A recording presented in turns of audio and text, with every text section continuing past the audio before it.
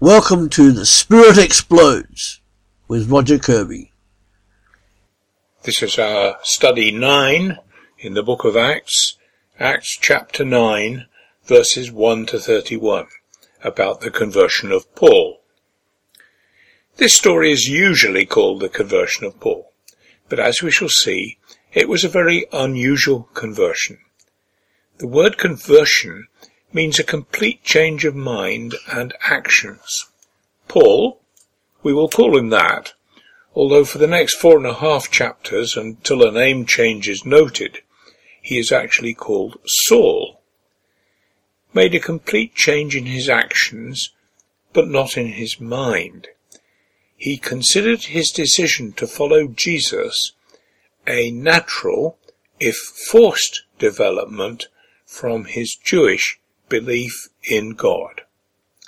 We read then the first 9 verses of chapter 9. Meanwhile, Saul was still breathing out murderous threats against the Lord's disciples.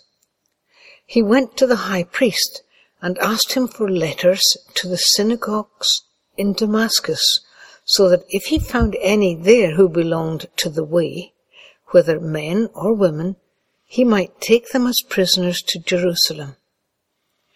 As he neared Damascus on his journey, suddenly a light from heaven flashed around him. He fell to the ground and heard a voice say to him, "Saul, Saul, why do you persecute me?" "Who are you, Lord?" Saul asked. "I am Jesus, whom you are persecuting," he replied. "Now get up and go into the city, and you will be told what you must do." The men travelling with Saul stood there speechless. They heard the sound, but they did not see anyone. Saul got up from the ground, but when he opened his eyes, he could see nothing. So they led him by the hand into Damascus. For 3 days he was blind and did not eat or drink anything. The murderous threats of verse 1 are explained in chapter 26, verse 9. The second of 2 further accounts of this event Luke gives using his usual technique of repetition for emphasis. Paul was putting any followers of Jesus he could catch in prison and casting a vote for their death. Question 1. Paul changed his mind about Jesus, but what exactly was it about Jesus that forced him to change his mind?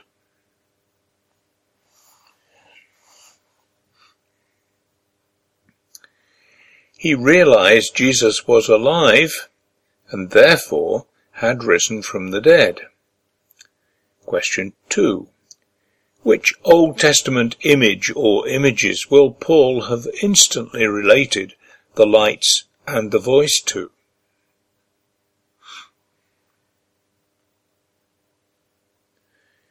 Moses saw fire and heard a voice at the burning bush. Isaiah saw smoke and heard voices in the temple.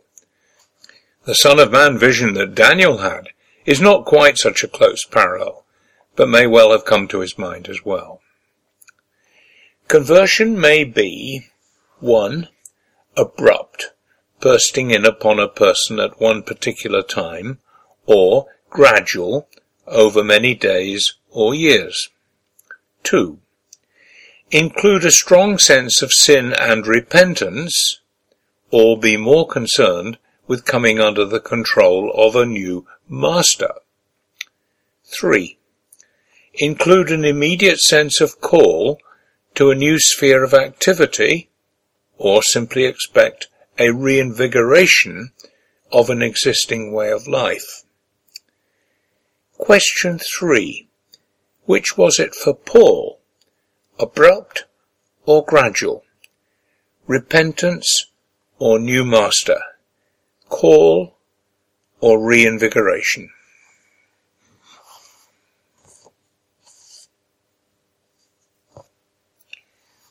Clearly it was abrupt, It was a new master, and it was a call.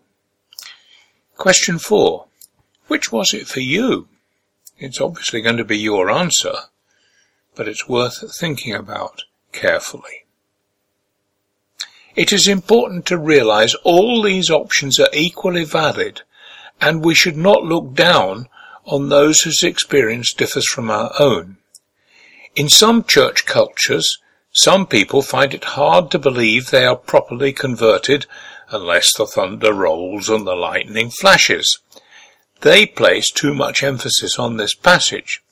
They forget that in the last chapter, after what can only have been an hour or two's chat, the Ethiopian was baptized, went on his way rejoicing, and probably started the church in his own country.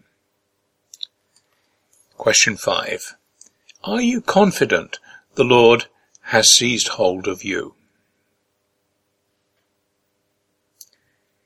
If not, get a Bible and read these two passages in chapters 8 and 9. Note the contrast. Align yourself with one or the other. If still in doubt, find a more experienced Christian to advise you. We're going to read now the next 10 verses from chapter 9, verses 10 to 19. In Damascus there was a disciple named Ananias. The Lord called to him in a vision, Ananias. Yes, Lord, he answered. The Lord told him, Go to the house of Judas on Straight Street and ask for a man from Tarsus named Saul, for he is praying. In a vision he has seen a man named Ananias come and place his hands on him to restore his sight. Lord, Ananias answered, I have heard many reports about this man and all the harm he has done to your saints in Jerusalem. And he has come here with authority from the high priest to arrest all who call on your name. But the Lord said to Ananias, Go. This man is my chosen instrument to carry my name before the Gentiles and their kings, and before the people of Israel. I will show him how much he must suffer for my name. Then Ananias went to the house and entered it. Placing his hands on Saul, he said, Brother Saul, the Lord Jesus, who appeared to you on the road as you were coming here, has sent me so that you may see again and be filled with the Holy Spirit. Immediately, something like scales fell from Saul's eyes, and he could see again. He got up and was baptized, and after taking some food, he regained his strength. The word to Ananias must have been an awful shock to him. There he was, hiding away from the expected attack on Christians like him by this very same man he was told to go and welcome. Question 6. What one word best describes what he did?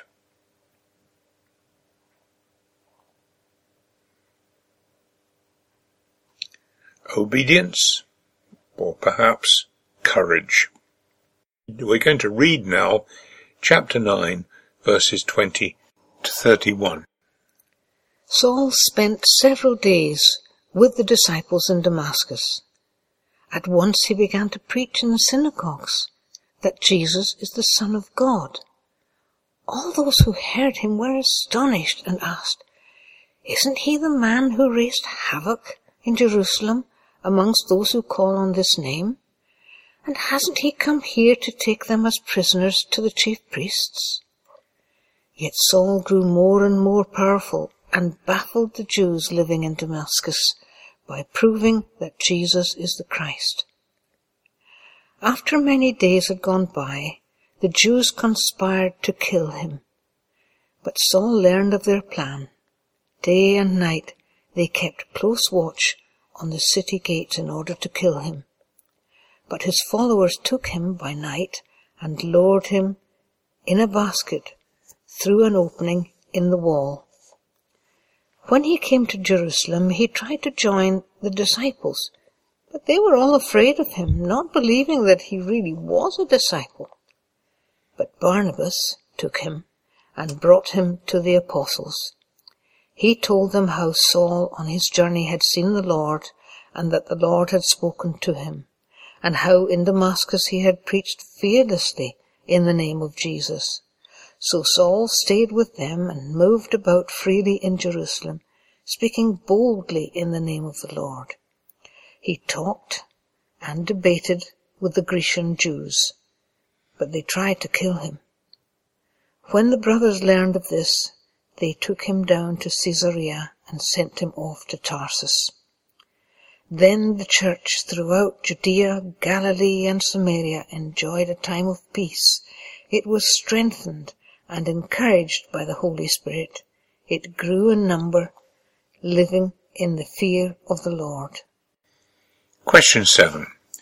Paul hit the church like a whirlwind.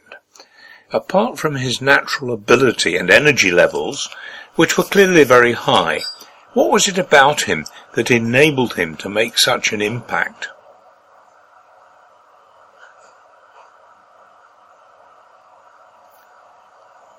We read that he preached, he proved by argument, he spoke boldly, he talked and debated. All of which means that he must have known the Old Testament scriptures so well that when the Holy Spirit came upon him, he had all the necessary equipment to do these things. Question 8. What does that imply for us?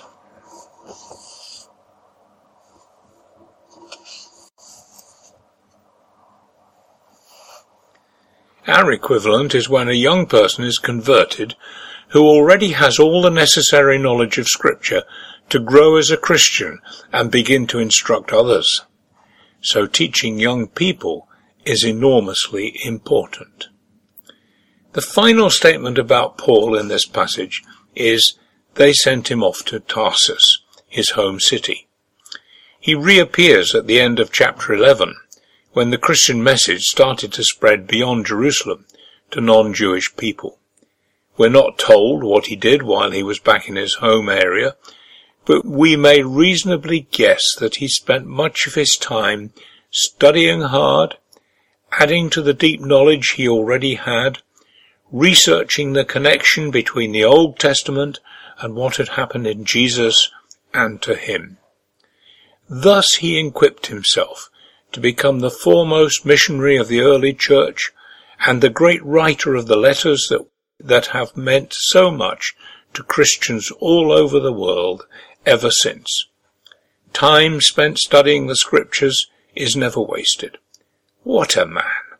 We will never be as great as he was, but the Lord can do wonderful things in the life of anyone wholly committed to him. Thanks for listening. Come back to Partakers, www.partakers.co.uk, where every day there is something added to help you in your life as a Christian disciple. Thank you.